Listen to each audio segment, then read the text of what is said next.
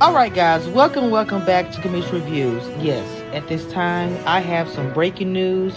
I have some tea. Okay, just sit back and wait. I got you. I'm gonna tell you what it is in just a minute. All right, guys, welcome back to Commission Reviews. I wanted to talk about really quick because it's like it glossed over in everybody else's heads the incident that the producers were trying to ask Candy about, and she was like, because of legal purposes, we're not going to get into it. So I don't know exactly what happened, but the man was wrapped up. He looked like he was in pain, and like Candy stated in the episode, the guy was intoxicated at work, or came.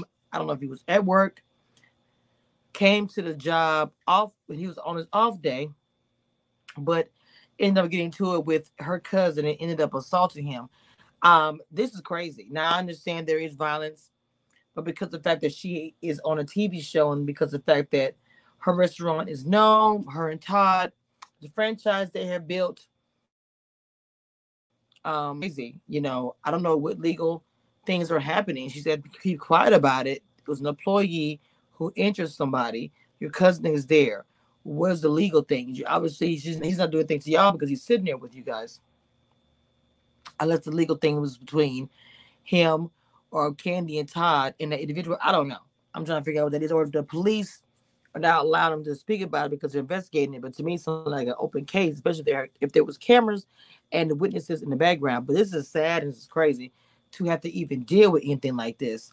But then again, I want to report about it, talk about it because we are talking about the Real Housewives of Atlanta. And I do a panel on it and we talk about it. We should be going live today. I just haven't got the right time to talk about it. But I wanted to speak myself about this. This is crazy. I know you guys go comments and say what you're going to say. Would you still frequent a restaurant? Would you still go to a bar or an establishment that something like this happened? What would be your opinion on that? What would you do? I'm curious to know what you guys think, how you guys feel about it, especially if you do live in the ATL area. With that being said, guys, I'm gonna be out of here. I love y'all. Thank y'all for everything y'all do. Peace.